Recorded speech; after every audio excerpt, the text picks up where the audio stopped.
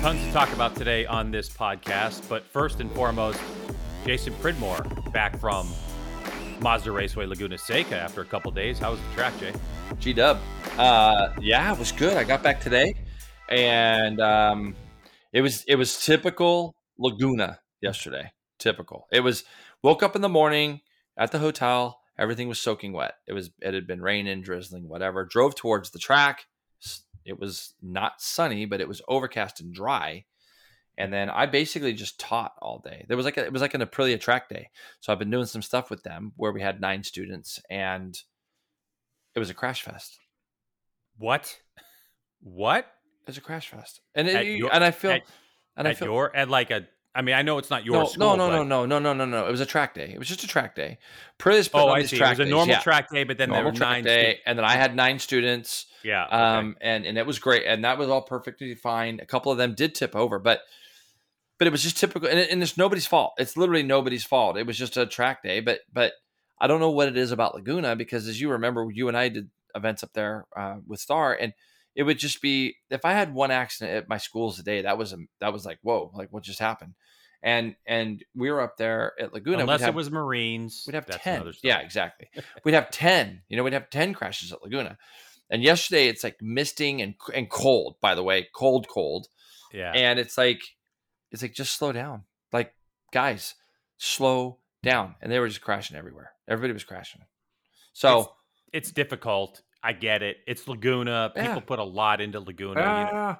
You and I have talked about this for years. Remember when we kind of towards the end of Star School the last couple of years, I would say, people, this is not a racetrack. It's an enclosed road course, right? Like, and just the shift in mentality sometimes would slow people down. They get intimidated, or they get hyped up, or and it's like, we've had those discussions on airplanes with people like, oh my God, I would never. And you're like, yeah, but you're on an enclosed road course. Everybody's going the same direction. Everybody's got gear on. Everybody's had their bike inspected. You have an ambulance. Is there a safer environment to ride a motorcycle in the world? No. It's perfect. And I was saying to somebody yesterday, I'm like, I have a hard time believing that if we let all these guys go right on the street right now, that 20 of them are going to crash. Yeah, no, it wouldn't happen. That's what's going on right now? Like, this doesn't make any sense to me, at all. So that's a good point. Anyway, look, we do have a lot to talk about. If you're listening to this, we hope you subscribe to listening. The viewership or the listenership has gone up, which has been great. So hopefully more of you are subscribing. If you're interested in supporting the channel, there's like no incentive to do so. There's nothing special yet that we have, but we do have a Patreon page, which is linked in the description of this podcast. Look, we're going to talk about an absolutely ridiculously crazy French GP. We're going to talk about MotoGP Fantasy and a bunch of other stuff, but we just want to let you know that this one is presented by Arai. And Jason, have you heard about Hyper Ridge Construction? Well, you're going to hear about it right now. Hyper Ridge Construction circles around the shell and acts like a shock absorber, kind of like an automobile bumper, which improves the shell strength around the bottom opening of the helmet and mitigates the spread of cracks in the shell in an event of an impact. Another feature that showcases Arai's obsession for protection. I kind of coined that, obsession for protection. It's really cute. Thanks a lot. I'm sure that everybody appreciates your added little bonuses to the music too. It's great. Oh, you got to feel it. You got to feel it in the podcast. By the way, another reason to go visit AraiAmericas.com for more information, because they've been supporting the podcast since the beginning. So amazing. Yes. Very cool of Arai to do that for us. I mean, well, very cool to you to recognize that, considering that you actually are sponsored by a different company. Yeah, but still, I mean, it's really cool that they've, it's people like them, and even for me on my end, like Dunlop and all those guys have been with me forever. So yeah. I was up at the track, and Chris McGuire from Pirelli, great guy. He kind of stopped me yesterday when we were leaving, and Corey Ventura was there, which was cool. Great kid, and he's doing really well out here. So, anyways, we all started talking, and he was giving you and I kudos for the broadcast stuff, like how good Atlanta was as far as the racing and going on and on. And we were talking about like how hard it is when you're invested and you're watching these races.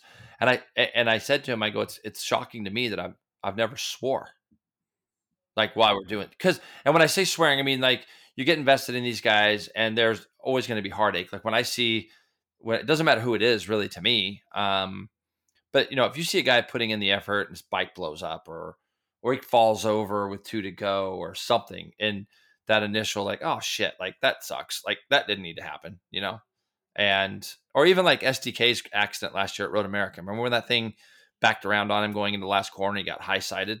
Mm-hmm. Like if you and I are on the fence watching that together, just the two of us, we're like, holy shit, Dude, 100%. And when you're on TV, you can't. Have you ever slipped up ever in all the years of broadcasting at all one time?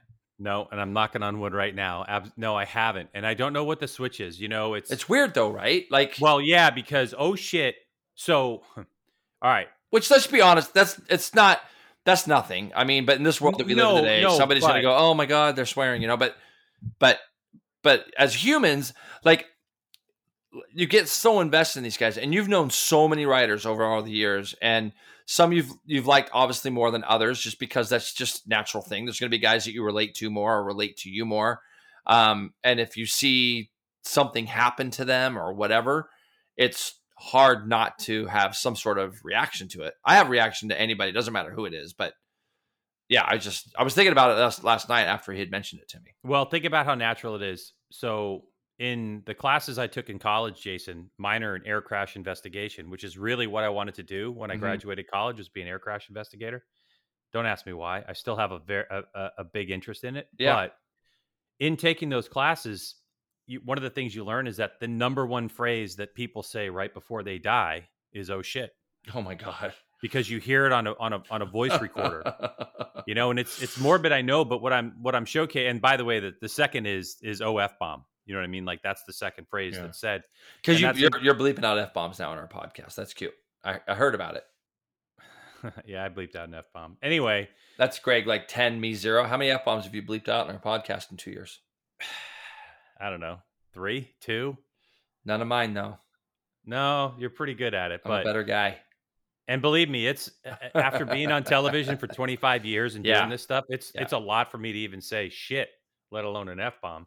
No, but it's crazy though. It's just it's weird because, and I mean, we're with Raj and Robbie and all these guys, and when we're around and we're boys being boys or just having conversation or something, a curse word will slip out every now and then, but you just sit there and you think about boys being boys. Just anything, just Hannah. When Hannah's not scared. Yeah, Hannah ain't scared either. Yeah, no, Hannah's the best. Like, and Christy back in the day, but no, I agree. It was just a funny conversation that it got me thinking, because it's like, well, it makes me nervous to talk about it because I don't even. Because then you don't want to get in your brain. Yeah, no, I don't want to bring it up. I'm with you.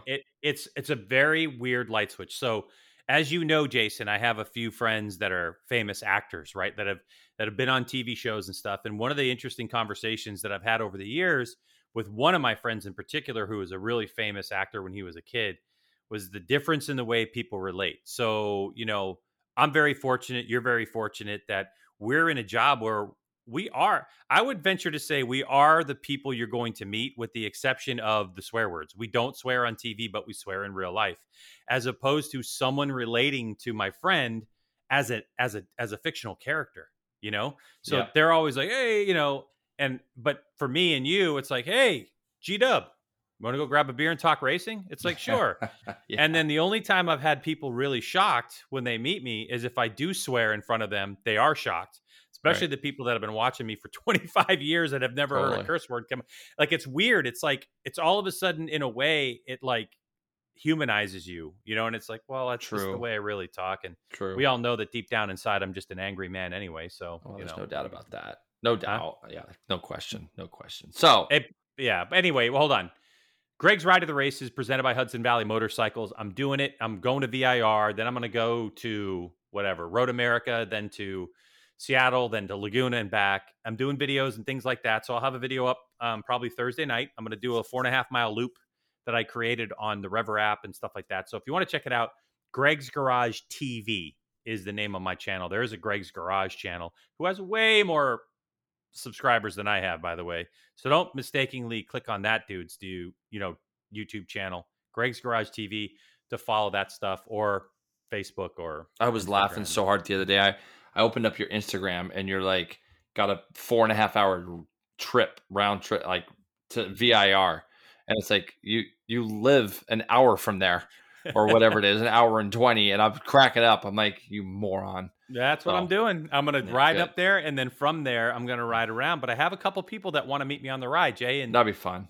Yeah. They're going to come down. I think there's a person coming down from DC, coming up from the Southeast. And I'm like, look, I'm going to text you when I'm going to be on the road, but you can live track me through the Rever app. So hopefully they'll meet up and we'll be able to chit chat it up. But when do you get in to VIR? I get in Thursday.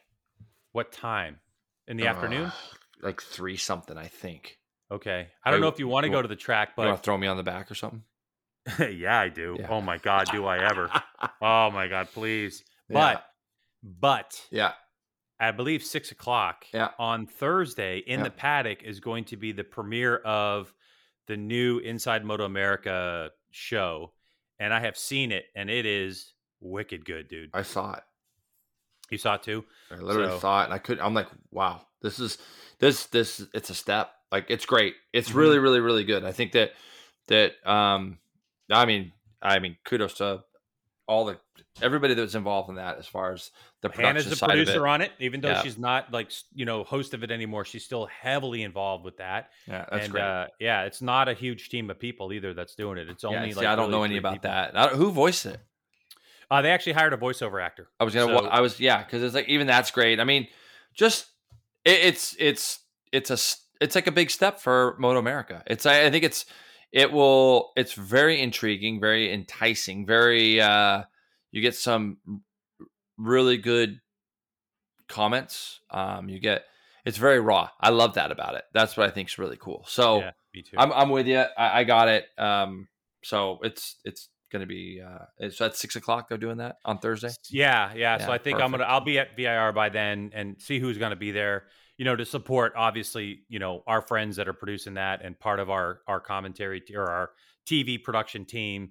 And then and then it'll be a quick trip to my Airbnb and then race day. No, it's good. Well, speaking of race day, let's talk about this last weekend, because I don't know about you, but I was glued to the TV Sunday. I had one of those rare weekends at home. I watched qualifying, and we'll get into our fantasy stuff after this. MotoGP just doesn't seem to ever disappoint us. And again, it was another great weekend. Le Mans, Greg, I sit there and I watch the race, watch the weekend, and there's just so many memories that just come flooding back to me, because I've lived that at that track specifically. I've just had so many weekends there exactly like it was, where it rains and it dries, and it rains and it dries. I mean, we've run 24-hour races where it's just done that the whole entire time. And it's like, you go out there for the first 30 minutes on rains, and then, or first 20 minutes on rains. And in the last 40 minutes, you're either pitting for dries or you're trying to make your rain tires last, or it was an insane weekend. And now you just got to think, there was a quote, I think, from Cal Crutchlow that said, once Jack wins one, he's going to, they're going to come and flood him in bunches. And it sure does look that way.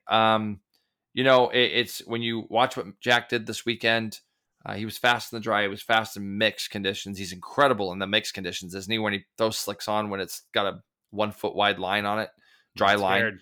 He's insane. Yeah, I say he's insane. He's extremely gifted and talented, obviously. But Jack Miller goes on and wins this race by an ever hard-charging Johann Zarco. Zarco, Greg, we'll get into it in a little while. He was on the mediums, and they were really coming into their own as the track was drying out, where both Miller and third-place finisher Quartararo were on the softs, and they were suffering there at the end. As the track dried out, they were both hoping for another little downpour, I'm sure, there at the end. There were long lap penalties. There were speeding violations. There were all kinds of things that we'll get into. Crashes. I think the biggest winner in this deal, obviously, Francesco Bagnaia, he ends up qualifying 16th, horrible in bad conditions in qualifying practice. One, he doesn't get out of that. So your championship points leader comes from way back, what would have been and could have been a disastrous weekend. He ends up only finishing off the podium, literally another hard-charging guy on medium tires. He was catching Quartararo hand over fist at the end. He ends up fourth. And I think, Greg, with one more lap, he would have ended up third. So really nice work. Danilo Petrucci, welcome back. The guy who won there last year. Hasn't really had much form to show or brag about on the KTM. But these conditions, sadly, this has been the only bright spot for him and the Tech 3 team all year long. He ends up 5th. Marquez Alex ends up 6th. So not a bad ride from Alex. Definitely tough conditions. Nakagami, I felt a little bit bad for him, Greg. I think he was better than 7th all weekend long in the dry. He was extremely fast. I think for the most part, he was the fastest Honda in the dry. Again, extremely quick. Most of the weekend consistently. Paul Espargaro ends up finishing behind him in 8th. Lecuona, the second of the Tech 3 KTM factory racing bikes, ends up 9th. Good result for him. The ever-puzzling Maverick Vinales. It just seems like unless things are perfect, unless things are absolutely perfect, Vinales just can't.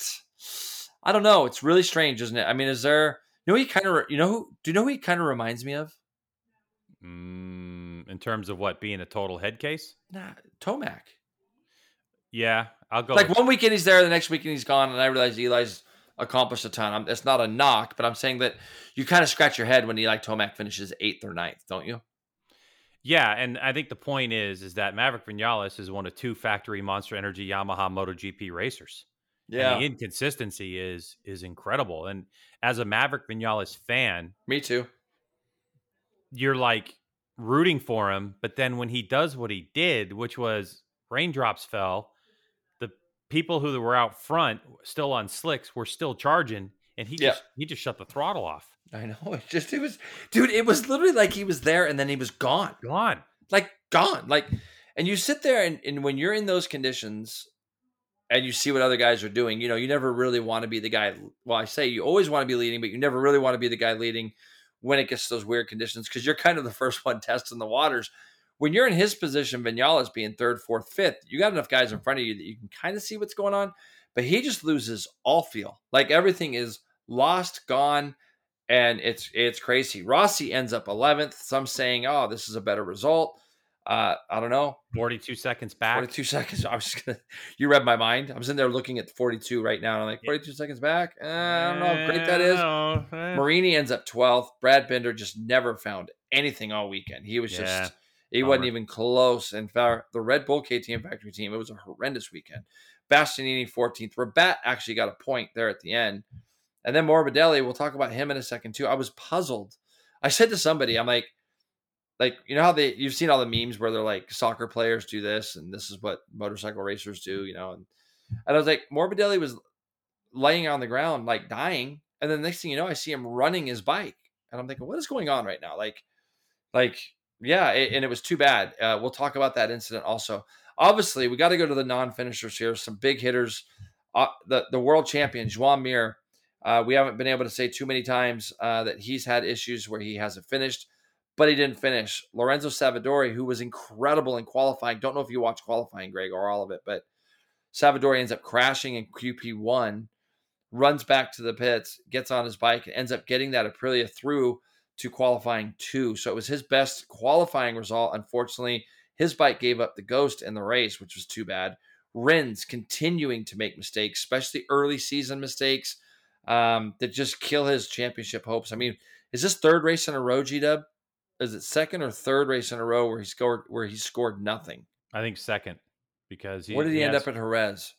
Let me pull it up while you continue talking. Yeah. Well, anyways, Rins, I gotta say, disappointing. I love the guy. I did kick him off my fantasy team this week for that reason. To be honest. 2 crashes though. 2 crashes. And the second one, man, I tell you, if I had $1 for every time I've seen guys roll out of the pits and fling it in that first little right, and it looks like they're dead upright, and you go like, what did he do wrong? He didn't do anything wrong, but he ends up falling off. So the Suzuki team had a brutal weekend. Oliveira, another accident victim. He fell. Aleix running 6th, doing so well. He ends up breaking or blowing up in the exact same spot Savadori did some, whatever it was, laps later, 3-4 laps later.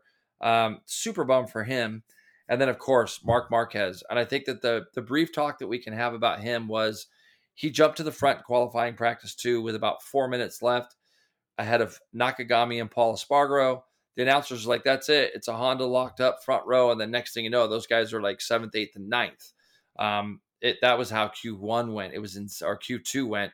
It was in crazy last, like, minute and a half, 2 minutes of that qualifying practice. Yeah. But Marquez was incredible. He stayed with those guys at the beginning. He took the lead from Quartararo. He was on his way. And when you watch the video, he just cracks the thing on ever so slightly coming out of that last corner, and it flings him. And then he ends up crashing again, Greg, after he comes into the pits. So just devastating. I really felt like that was a deal that could have put him back into the championship points, like really right back in it if he could have got those 25. Yeah, he post-race obviously said that there was a huge opportunity missed. And there's no question about it.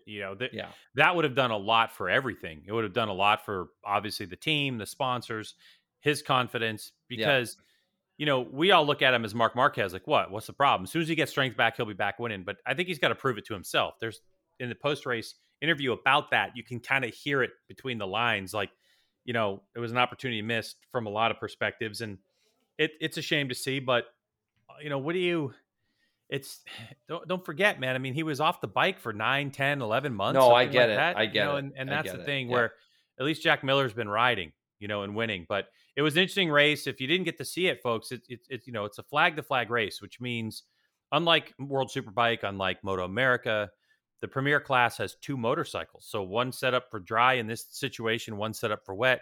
And once the white flag comes out and it says that basically this is a flag to flag race, right in the middle of the race, at any time they can come in and switch motorcycles back and forth as much as they want. Mm-hmm. And so there was the question towards the end of the race if Jack Miller was going to come in because the track was dry. I was like, what are you talking about? Oh, of course. Yeah, he ain't coming back. 8 laps to go. He's not pulling in. I mean, better than anybody, Jason, how long that pit lane is at. It's too long.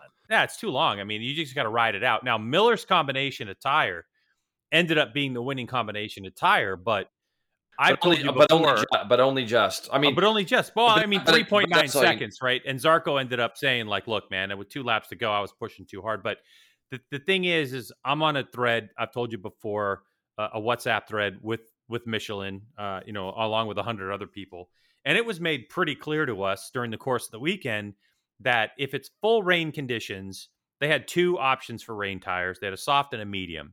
And in full rain conditions, if it was going to be wet and continue raining, without question, the soft tire was the money move.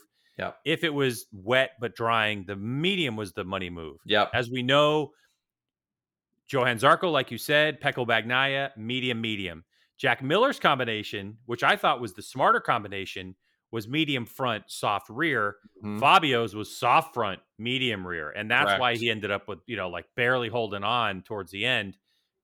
Props to Michelin for keeping those tires together too. It's the worst feeling when you're on a soft front, the track is drying, and there's kind of no end of insight as far as like the weather. Like it's, what he battles there at the end, you can control the rear a little bit more. Obviously, it's your throttle hand, and you got to be a little bit careful. But when you have a soft rain tire, and man, it feels so mushy and horrible, and just holding on for those laps. But I think when you get right into the nuts and bolts of this race, Greg, when they started this race, you could see the wind was kicking up, and then the rain was starting. And it's so funny. They did a shot. I had a friend with me. We were watching the race, and I said, the funny thing is you could be sitting in the garage, and from your chair in the garage, you're looking out through onto pit lane, and it's just bright sunshine. Then all of a sudden you'll just see a sheet of rain. And it's still bright sunshine, but it's just absolutely pouring because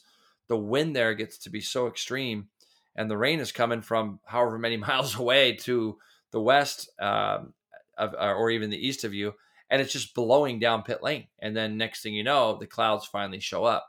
But a lot of the rain gets there 5 minutes before you really start to see the clouds overhead. Because the rain gets so bad, and you'd be out on track and you'd be feeling, you'd be watching for that, especially during the day. And at night, it was just so difficult because you'd be headed down one of those back straightaways and a sheet of rain would just hit you while you're on slicks. And, you'd see a lot of guys just running straight at the end of that back straight there before the little left-right chicane, because there's a road that you could run down, and you'd see a lot of bikes under initial rain go down that road.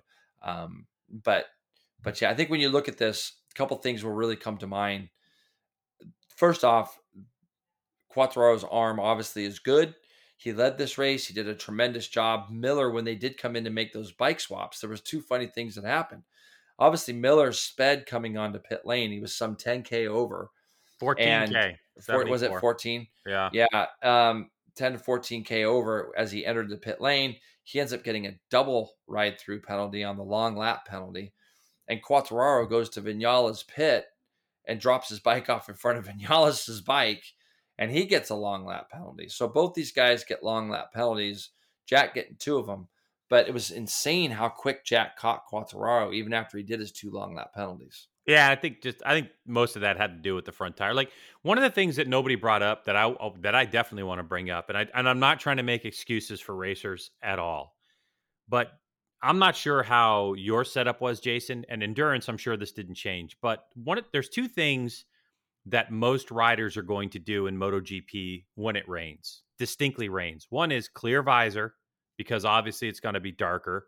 And, even MotoGP on their website and photographers who shoot MotoGP love the rain from the perspective of, I can see the eyes. The second thing is these extra long knee pucks that a lot of the riders will use. Most of the time, it's the shorter riders. They're double stack knee pucks. Back when you raced, we would double stack the knee pucks, glue them together or whatever. And, I don't want to make excuses, like I said, but it is difficult when you have a certain setup that you have in order to go fast. And in the middle of the race, you have to jump from one bike to another, and you have normal knee pucks on, and you have your smoke screen. And I guarantee you, Jason, that there are some of the riders that were affected mentally by that situation as well. It's not just the conditions, because it just seems like Le Mans has got some crazy lack of grip for some. It really does. It's not good in the rain. And to your point, what's funny, Greg, is, I've never had rain knee pucks. I've never had them. It's kind of funny that you bring it up, because I've actually never had them. And I think probably because I've never had them, it never really played into my mind when I was out racing in the rain at Le Mans. I mean, I've done so many laps in horrendous conditions around that track. I can't even tell you, hours and hours of laps around that place. Of torture. Pure French torture. Horrible weather. And cold. I mean, that's the other thing that you just don't understand. It's bitterly cold. I mean, did you see the wind in Parc Fermé after they were done? How it's just like it was. Well, yeah. Howling. I mean, if you saw it post race too, when you saw the freeze frame shot that they had of Miller breaking the speed limit, Jack pointed out when I came in, barrier for Parc Fermé had fallen over right in front of him. Like, crazy. That's how. And so, what was interesting though, Jay, as you're talking about, and I don't mean to jump you, but one of the things that Quartararo had mentioned, by the way, he'd never done a flag-to-flag race before. So he hadn't done it. I mean, think about it. He's only been in GP now a couple of years, right? And they hadn't had a flag-to-flag race yet.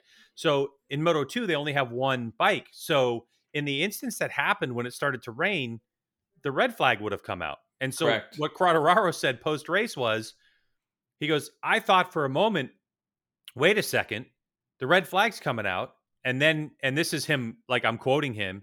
And then he said, oh, and he dropped the F-bomb live, which of course I loved. It's MotoGP. There is no red flag. Right. Oh, F-bomb. Right. And he was like, so that was his deal. He'd never come into pit lane he'd practiced it, but he'd never done it in a race situation. So for Quartararo, there was a lot of stuff going on in his head because it was his first time. Totally never would have picked up on that without his post-race press conference or, that interview. And I thought, okay, well, that now makes a lot of sense. But that would have been Bagnaia's first, maybe too. Quite possibly. Yeah. So you look down the list, there's probably a few guys that probably had that experience for the first time. And, Miller just seemed to handle everything. And now it just looks like he's kind of on a run. And I was one of the beginning of the season. I'm like, man, this guy's gone 9-9. Crash, and I'm thinking, what is like? Oh, dude, there's no doubt. So I mean, what is going on right now? And now it's like there's a momentum there that seems to be going forward, and they're going to Mugello next, which is Ducati land, and to say the least. You got to think that he's going to be there, but what can you say about Zarco? Zarco right now model of consistency right there in the championship. He's got to win one of these, doesn't he, Greg? I mean, doesn't he just, it would just seem to me that he's got to win one of these races soon. He was a couple of laps away from doing that here. He's been close at Doha. What is he? Is he third in the points? He's second in the points right now? Third in the points. So Pecco's, so it's Quart, and then Pecco's 1 point back, and then that's right. So the thing I agree with Zarco. It's great, and if you listen to him, he's got his emotions in check, and he was like, "Look, it took 5 laps for those medium tires to come in." That's right, and Jason. The one talking point about Michelin the whole time was heat in the tire. It's why we saw a lot of crashes. It was, it just a lot of crashes. The riders even complaining about having the race too early in the season. It's May. And I was laughing when they're saying that. I'm like, well, we were doing the Le Mans 24-hour happens in April. So it's a full month earlier. So yeah, I feel their pain. Yeah, you're exactly right. The tires there were the key. He lost too many positions early. Then as the track dried out, those tires were obviously the ones to be on. As we go down through, it's like, again, Bagnaia, I think, was the biggest salvage job. He's got to walk out of there feeling unbelievably good. Greg, he was legitimately probably staring a non-top 10 in the face if it would have been continuing to rain. I think in the dry, he would have found his way forward. I don't know how far forward he would have found himself. P4, it's hard to say. I mean, 27% of the people that started this race didn't finish. I mean, it's not unheard of, but Le Mans for the last couple seasons has been the number one crash track in on the MotoGP calendar period. Wow. Like, I think, is that right? 18, I didn't 19, know that. That's wild. All classes combined, all sessions combined, they're well over 100 each year for the last 3 years. There was a tweet that I read on Thursday, and I was like, oh boy, here we go, But have you ever, Jason, seen a MotoGP finish where you have first, second, and third come across the line 4 seconds away from first, 14.4 away from first place, first place, right? But all of them were celebrating like they won the race. I mean, Quartararo was over the moon, wasn't it? He even said in his post-race interview, it's like a win for him. He's got back into the points. I mean, I think that, the funny part is when you talk about his arm and the arm pump surgery, and Alesia's had that now done this week as well. But when Marquez was leading, I was like, he's going to win, because this is like the perfect thing for him. It's wet, so it's not as physical as it would have been if it was dry. And I got to say, I was surprised to see him make the mistake he made. I felt like it just goes to show how treacherous it is and how easy it is to crash there with the conditions the way they were. But I was thinking to myself, Marquez is always, if you think about it, he's always crashed during practices, hasn't he, Greg? Practices, we'll see him occasionally crash in qualifying, but his run for 2 or 3 years there was incredible, where he still ended up finishing every race. And more importantly, he would end up winning most of them. But he ends up crashing last year. The only race he crashed out of in a couple of years was Coda. And Jerez last year. So you're 100% right. Those are the two that come to my mind. And now he's crashed out of this one. So now we're starting to see more mistakes. I feel more mistakes made in the races. All of his great saves and stuff that they get, they're usually happening in practice or qualifying or whatever.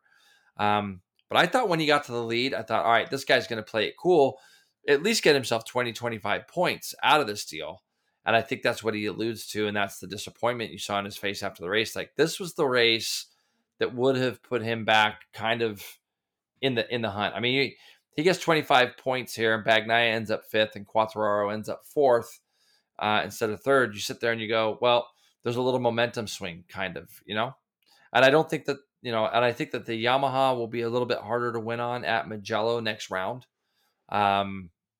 And so these are going to be the testing rounds now for Quartararo. I just don't think that winning is automatic because you have the talent.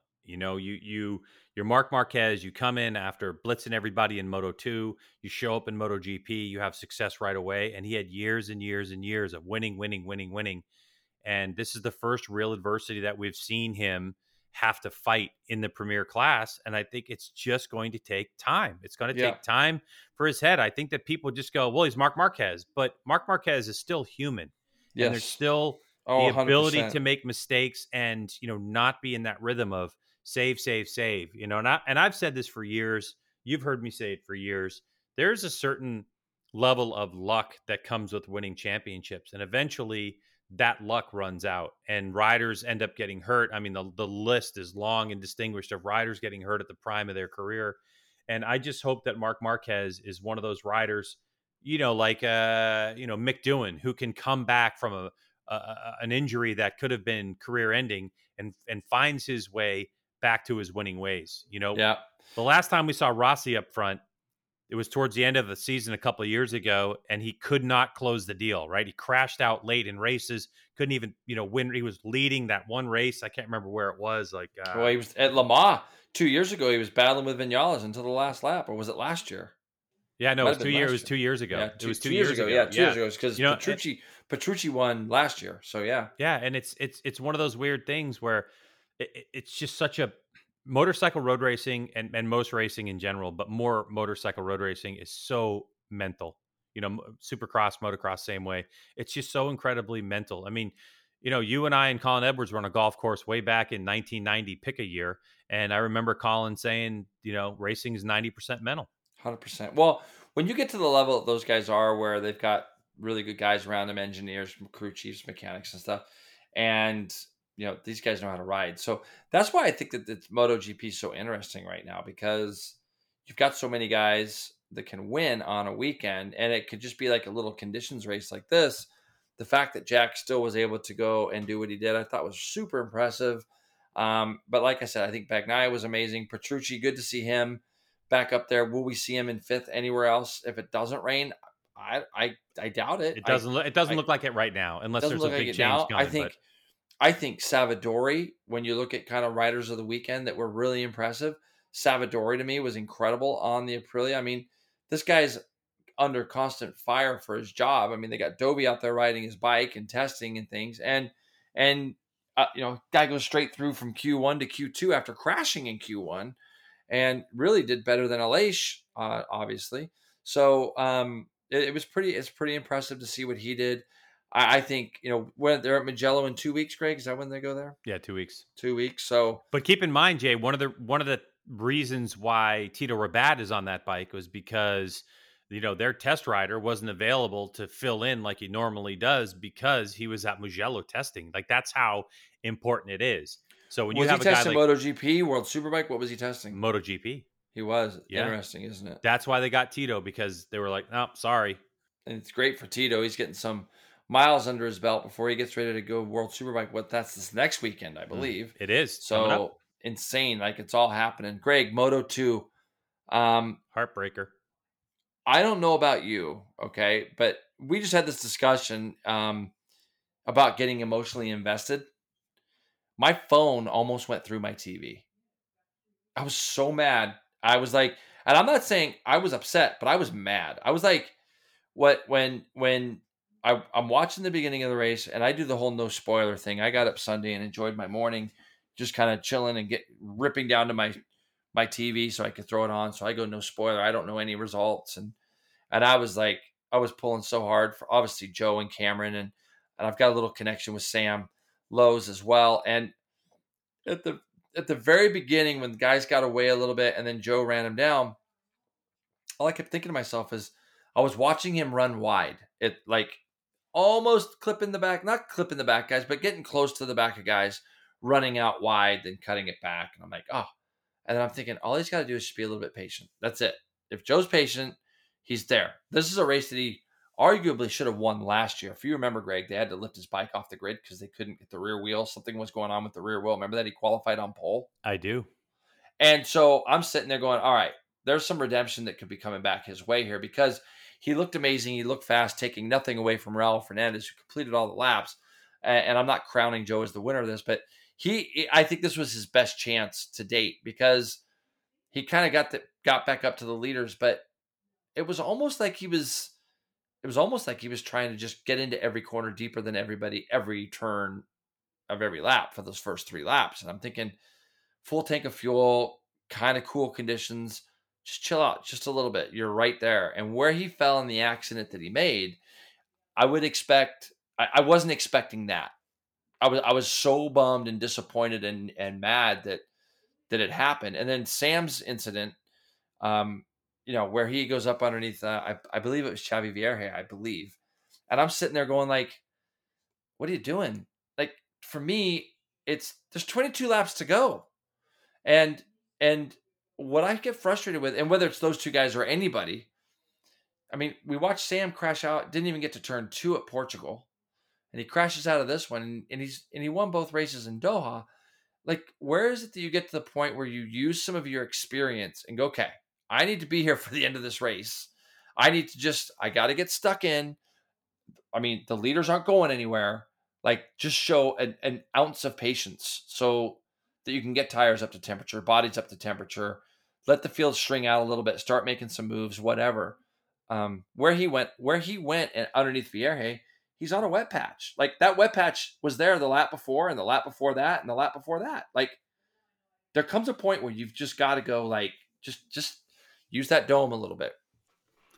Joe Roberts did not look frantic to me on the bike, but at times he looked hectic on the bike. I thought he looked frantic.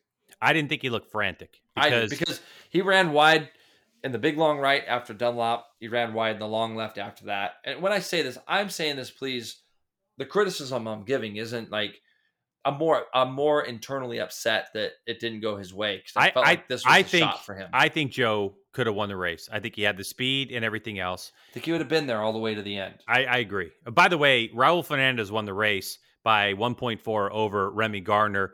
Marco Bezzecchi, again, on the podium, but third place. And that's who Joe ended up like getting close with or hit. Like, I don't know what happened, right? Like, it was but Bezzecchi. To do it in that spot, though. No, I know that. All right. Tony Arbolino, Ben Snyder, Schroeder, Iogura, 7th place. I believe, another solid he's top 10. He's riding great, by the way. He is riding great. I mean, I think he's actually better on a Moto2 bike than he ultimately was on a Moto3 bike. In terms of consistency, of course, that just might be a function of the fact that you can actually find an inch and a half on a Moto2 track as opposed to Moto3.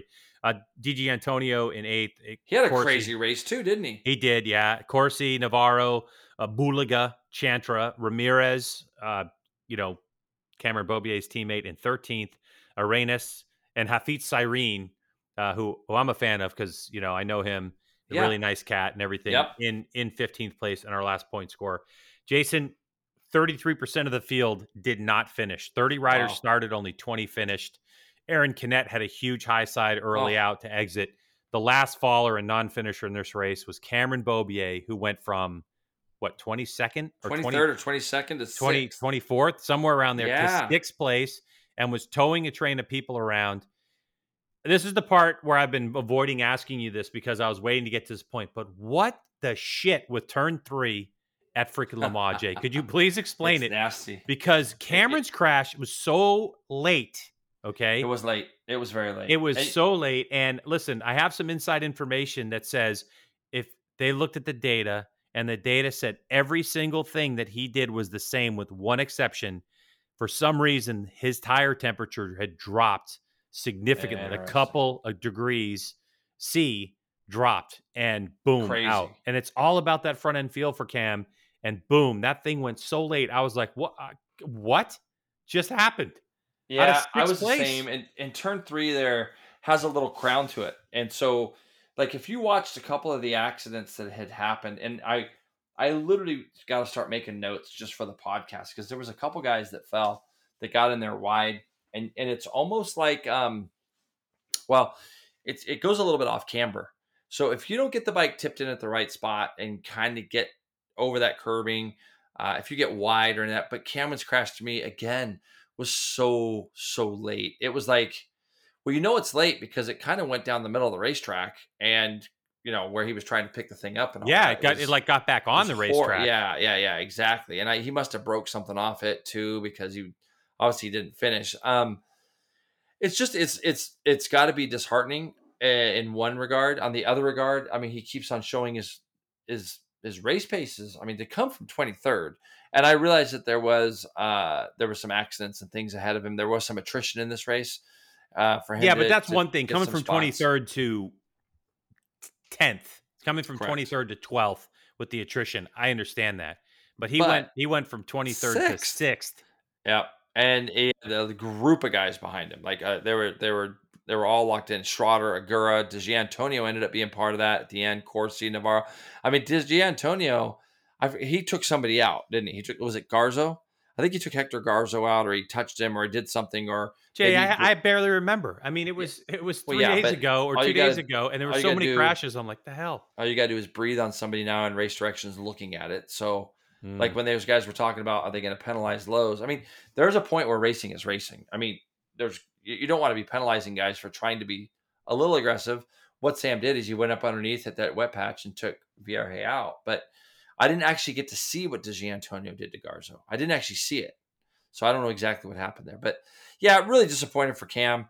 Really disappointed for Joe. But with that said, okay, have you ever known a racer that hasn't finished 3 races or whatever in 5 like Beaubier, but so many people are like, he's doing a good job? I mean, really, he is doing a good job, and he's just got to finish. Like, it's in MotoGP, as I've been told recently, it's not race to race like it tends to be here in the United States. It's more about they end up putting, they kind of in MotoGP and World Superbike, they'll do something that we tend not to do, which is rationalize how things are. Well, they're on this level of equipment, like Roger Hayden in World Superbike. You look at Roger Hayden's results in World Superbike, and if you just looked at the results sheet, you'd go, "Oh my God, like he must have been garbage." Yeah, everybody knew what he was on, though. Everybody knew what he was on, and so everybody's like, he's out riding the bike that he is racing on. Correct. So he's doing a great job. So for Cameron Beaubier, I think a lot of people in that paddock are saying, well, look, we understand Cameron's throwing it down the road, but look at the speed he's able to, and look what he's able to do so early on. He'll get it sorted out. And what I want to say, Jason, is how many years have we seen Remy Gardner be Remy Gardner, and now all of a sudden he's a completely matured individual? Like, you cannot go to the Moto2 class and just win right out of the box, especially for someone like Beaubier, who's been on a super bike. He's been on different Dunlop tires. He's getting used to the tracks again, all that stuff. And I'm not excusing it away, but what I am saying is, for those people that are kind of poo-pooing Beaubier, I think to say, just calm down a little bit and let him find his footing, because once they figure out how they can give him a little bit more front end feel, again, he's going to be right in the mix. So, well, one of the things you got to look at, and you mentioned his name. I mean, Remy Gardner right now looks like the guy who has made that step as far as racecraft. He's not tossing it down the road. He's been on kind of shit equipment, or not as good equipment as some of the others in the last few years. He's overridden bikes. He's gotten hurt. He's crashed. He's come back. But now there's a little bit of savviness to him, if you will, where he looks like, okay, he wants to win races, but he's not going to throw races away for the sake of trying to win. He's going to collect these second and third place. I mean, he doesn't want to get beat by his teammate. I mean, Raul Fernandez right now, all the talk with Acosta, how Raul Fernandez is in that conversation too, as far as like incredible like class rookies. Raul Fernandez is riding insane good. And yeah, he beat his teammate again, but Gardner and even Bezzecchi, they're there for the long run. These guys know they keep finishing top 3, top 4. Don't throw the race down the road. Don't make stupid, silly mistakes at the beginning of these races with 20-something laps to go. Be there at the end. You got to be there at the end. And I think that Remy's really impressed me so far this season. Could not agree more. And post-race, not in Parc Ferme, but when they do the later interview, the woman interviewing him just said, "What's the difference in change?" And he had to sit there and just say, "Look, it's just mentality. It's mentality. It's maturing."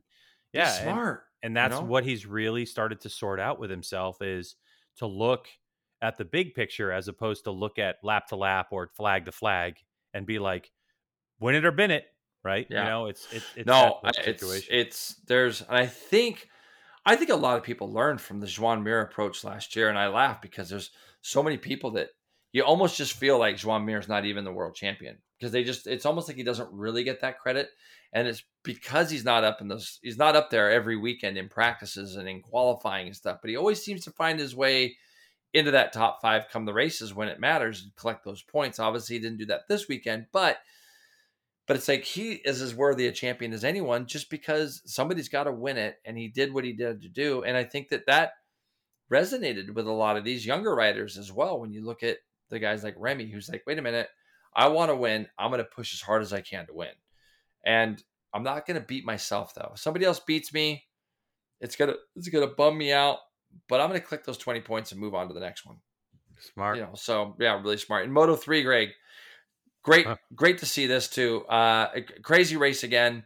It was a little bit more spread out than we normally see in these Moto3 races. Sergio Garcia gets his first win.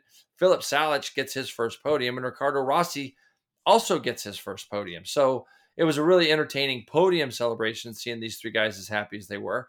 John McPhee gets his first points of the year in round 5, and he was actually running in, catching Rossi all the way to the end, but Rossi just stepped it up a little bit on the last lap and was able to get away. Sasaki, Fernandez, Artigas is 7th. The sensation of the year, Pedro Acosta, cracked me up. Guy crashes and holds onto his bike, slides into the gravel, picks the thing up. And in the same exact lap, Greg, he passed 2 guys. Yeah. Oh my! It's what a charge he put on through the. I mean, seriously, dude. He crashes, holds on to it, and only finishes 29.8 seconds behind. I mean, unreal. And it's like for anybody that ever tips off, that's how you lose digits. When you hold on to a bike. Mm-hmm. That said, there's different types of crashes where obviously you can do it like he did there. Didn't look like there was any damage. His team were very adamant on the wall, saying like, "Hey, be smart. Like we'll take 8." Then you see the sign 8th. Okay. Okay. Yeah. Dennis Onchu, Fanati ends up 10th. Mino, Yamanaka, Dupesquier ends up 13th. Guevara, and then I don't know this one, Greg. I don't know how to say Andy Farid. Yeah. Izdihar? Izdihar? Yeah. Izdihar? That's one I don't know. So, in this one again, the guys that we have seen make these mistakes over and over and over through the years, that Nico Antonelli, Jami Masia, another good chance for points, throws it away early.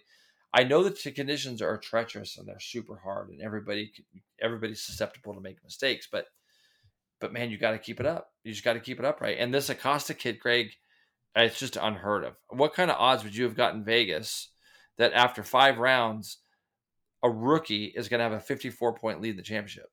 Yeah, especially after bidding it and then picking it back up in a race. Insane. Yeah, no, it's crazy. You'd be a rich person right now if you'd put a couple $1,000s down on that bet.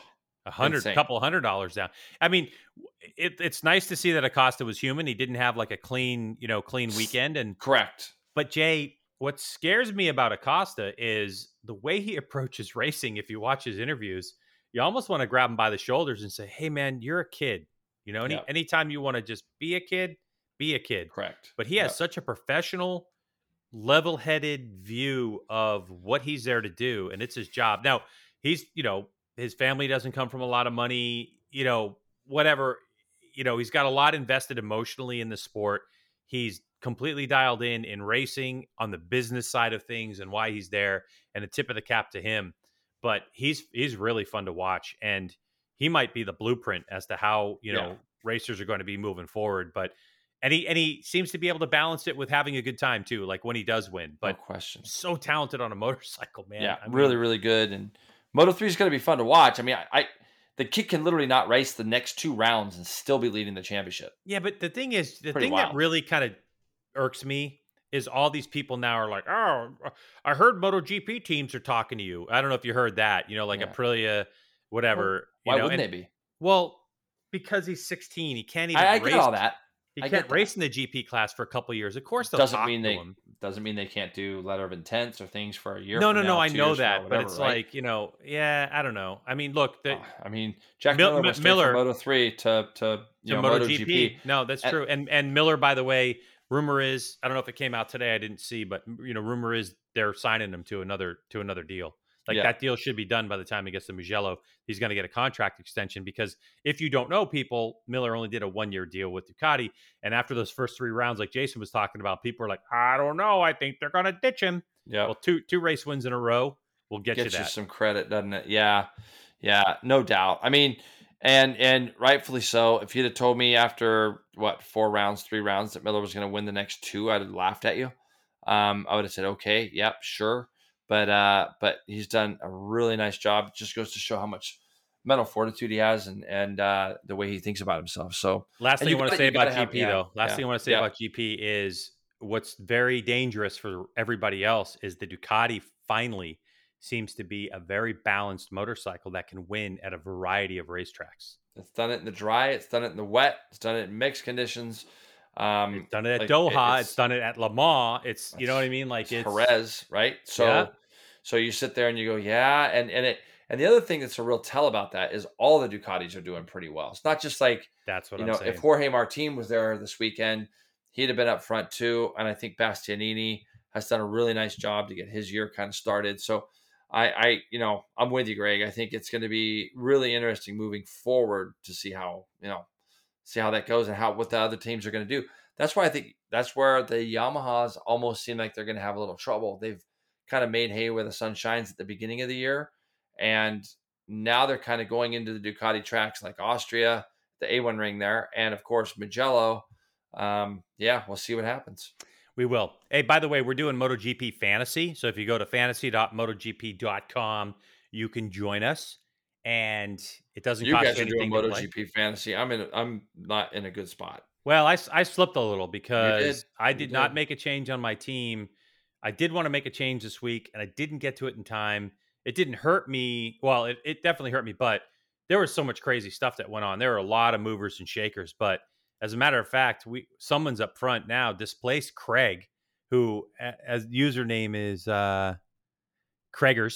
Mm-hmm. So I think Craig changed his thing, but anyway, it's Craigers with 3 G's, and it's displaced Craig. Jason, listen to this. This is what a winning team looks like. All right. So if you don't know about MotoGP Fantasy, it's simple. You get a budget, whatever that, I can't remember what it is, like $18 million or something like that. And each rider has a value associated with them. You get to pick 4 riders and a manufacturer for the budget that you do have. You have 2 riders that are gold. Gold pays 100% points, and you have 2 riders that are silver. Now, you only get 1 trade of those 5 positions per week or, per race, I guess. But you can, before the qualifying starts, you can move your riders around as much as you want inside of your team. So you can move silver to gold and so on. The person who won this week, Jason, you ready for this? Mm-hmm. Jack Miller, Johan Zarco as gold. Yeah. Quartararo and Bagnaia as silver. You can't beat it. And Ducati as a manufacturer. Yeah, that's about as. And he turboed.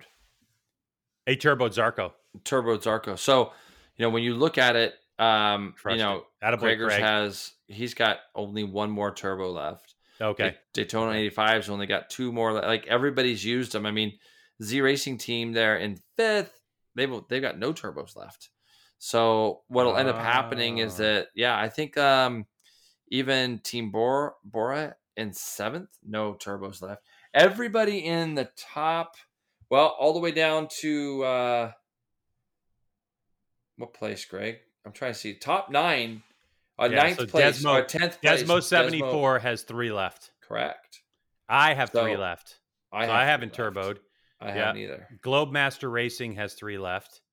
So really, if you look at the top 27, there's only I think 3 of us that haven't used any of our turbos yet. Yeah, and I'm not doing good. I'm 124th, and that's moving up for me. Which, I deserve to be laughed at. Day in the neighborhood. I do deserve to be laughed at. A beautiful day in the.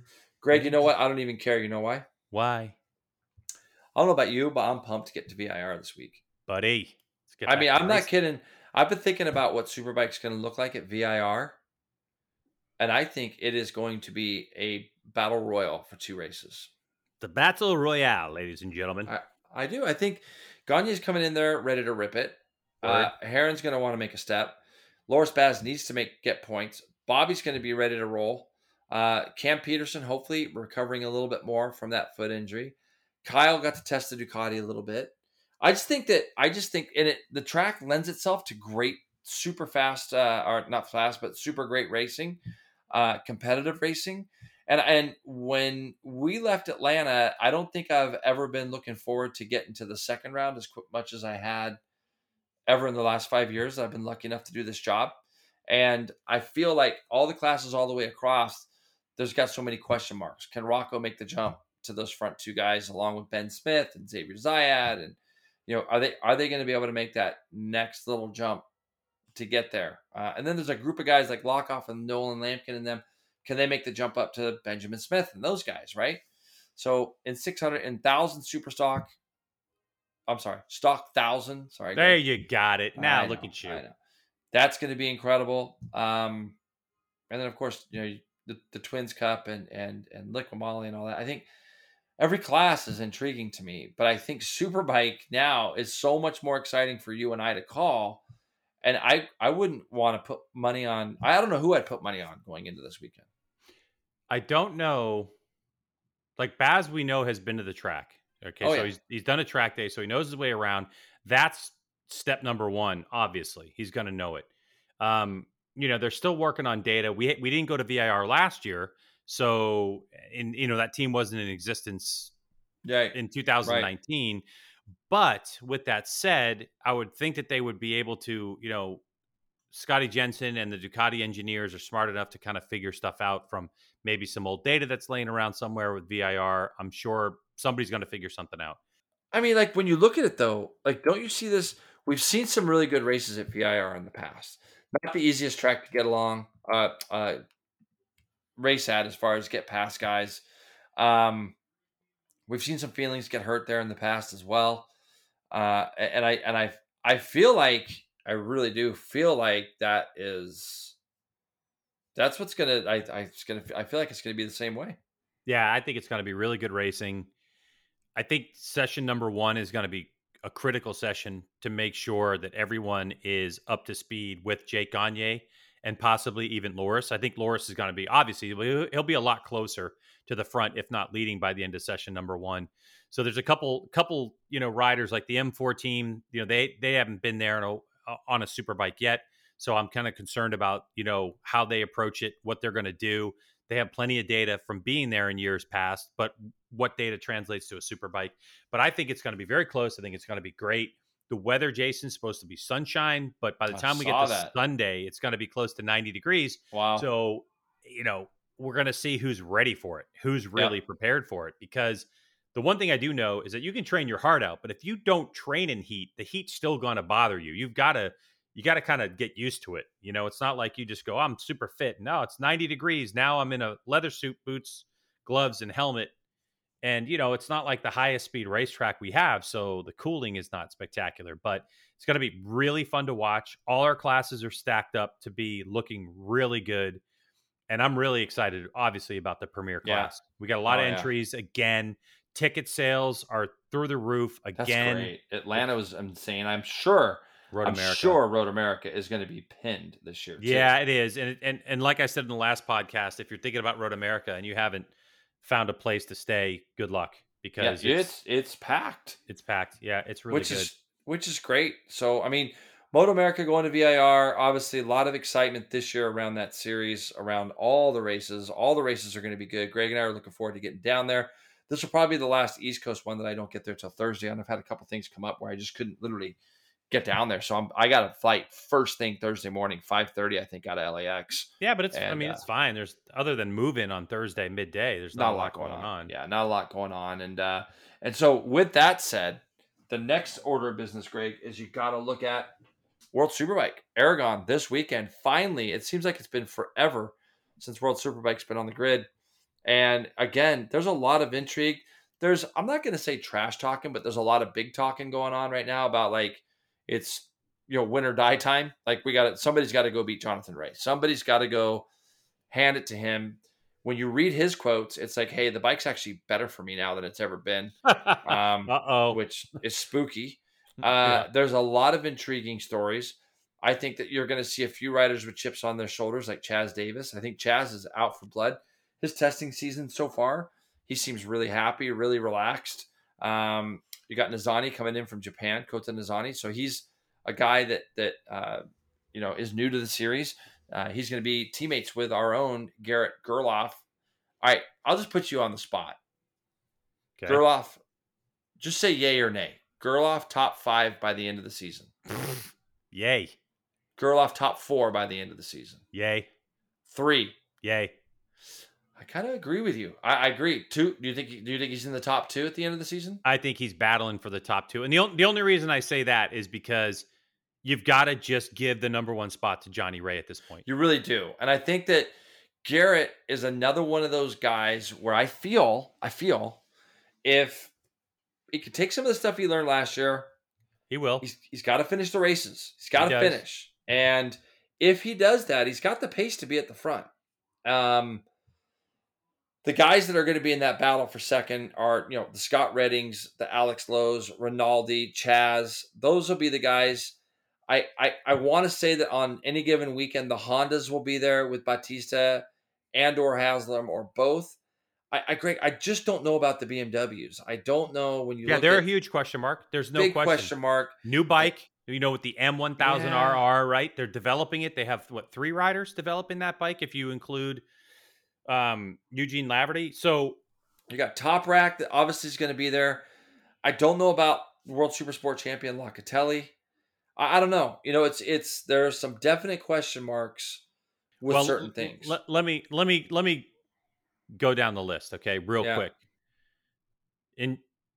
The question is race winner. So yes or no. Okay. Jonathan Ray. Duh. Nizani. No. Chaz Davis. Yep. Bautista. No. Michael Ruben Rinaldi. Yep. Lowe's. Yep. Christoph Ponson. Well, no. Let me just go with the obvious ones, okay? Yeah, so I'm going to skip a few.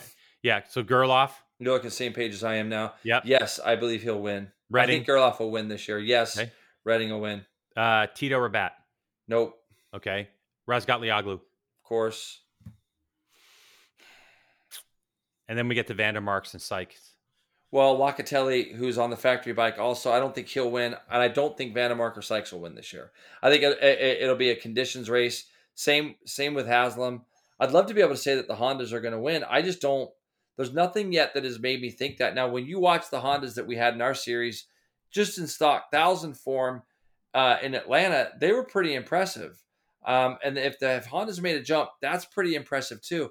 I think that there's too many guys that are as good or better than the Hondas right now, and including their own equipment, that I just don't think the Hondas, I think it's going to be a conditions type of race for that to happen. I would agree with that. And I hope that's not the case. I want to see, Bautista or, definitely Haslam, because he's got some speed. He's got speed to win races too, Yeah. But I think it's going to have to be right. I think if you really look at the Johnny Ray picture, there needs to be a gathering of everybody but Johnny Ray and say, how can we gang up against the guy, But here's what happens, right? I mean, ultimately what ends up happening is when the pace gets pushed at the front and the mistakes start getting made, the one guy that doesn't seem to make them is the number one bike. He gets those points. So, the problem we've seen with Chaz over the years is he makes those mistakes early in the year where he just loses the front. I mean, how many times have we seen Chaz lose the front at the beginning half of the season in races, and then he comes on strong at the end? It might be a little bit different this year for him. He seems like he's had a really good offseason, and I expect Chaz to be feeding it to the 2 Ducati guys as well. I think he's going to be right with them, depending if he truly is getting the same equipment as them. I agree. So, and I think that new team, and I mean like from a stick and balls perspective, right? Like I've been with the team for 20 years. I'm going to a new team, new organization, new train of thought, same level of equipment, more or less. I have a refreshed attitude, and Chaz is he's flying. I think the guy that's got the hardest work of all the riders on any team is Alex Lowe's, because he's got to battle the guy on the same exact bike that he's on. So when you look at the potential of the Kawasaki and where it's at with Johnny Ray on it and what he's done on it, the most pressure and the hardest job, I think, will be for Alex. And, he found something at the last test, literally the last day of the last test, last couple of days. And it was like, wow, it actually felt like his bike a little bit more. It's the happiest I've seen him. So, it's just going to be an interesting year. I think all the way across the board, talent, dude. World Superbike, it's just going to be so much fun. And this is where our series now, we're on the map. We're on the map for a couple of different reasons. Obviously, because we've got Garrett over there, and then we've got Baz over here now. So there's a connection, where we've kind of swapped. Baz was over there last year, and I know Gerloff was as well. But now there'll be a lot more expectations put on Garrett this year. So it's going to be fun to watch. And by the way, if you don't follow the Paddock Pass podcast, you should. So go check out Paddock Pass podcast for their Patreon supporters. They actually did a little preseason interview with Garrett Gerloff that was good. So if you want to go check out Paddock Pass podcast on Twitter, go check them out. They do post special content for their Patreon supporters as well. And that's our boy Steve English and a couple other guys that are running that. That's some really great information. And Garrett had some good things to say, but bottom line is, Steve sent us that interview, Jason, is Garrett seems dialed in this year. He seems really laser focused. And I agree with you. I think that he's got a swagger and a confidence about him. And those couple mistakes that he had last year, I don't think will creep into it this year. Maybe one or two, but even Johnny Ray is subject to one or two, a year. But he just, when you say that, like, listen, the problem with Johnny Ray is that when he's on, he's on, like, he's unstoppable. And so that's when he's just getting points after points after points. And the weekends where he does struggle, he seems to, it's almost like it doesn't matter because he's able to score so many points. Yeah. So, it's a weird thing. It's like, you're not saying that Johnny's steady Eddie and people are falling around him, like, but he's also majority of the time faster than everybody else, right? Like, absolutely. It's a weird dynamic, but it's why he's got the number one plate so many times. And the weirdest thing I think for us is that he's been on this podcast many times. We've got to get him on again.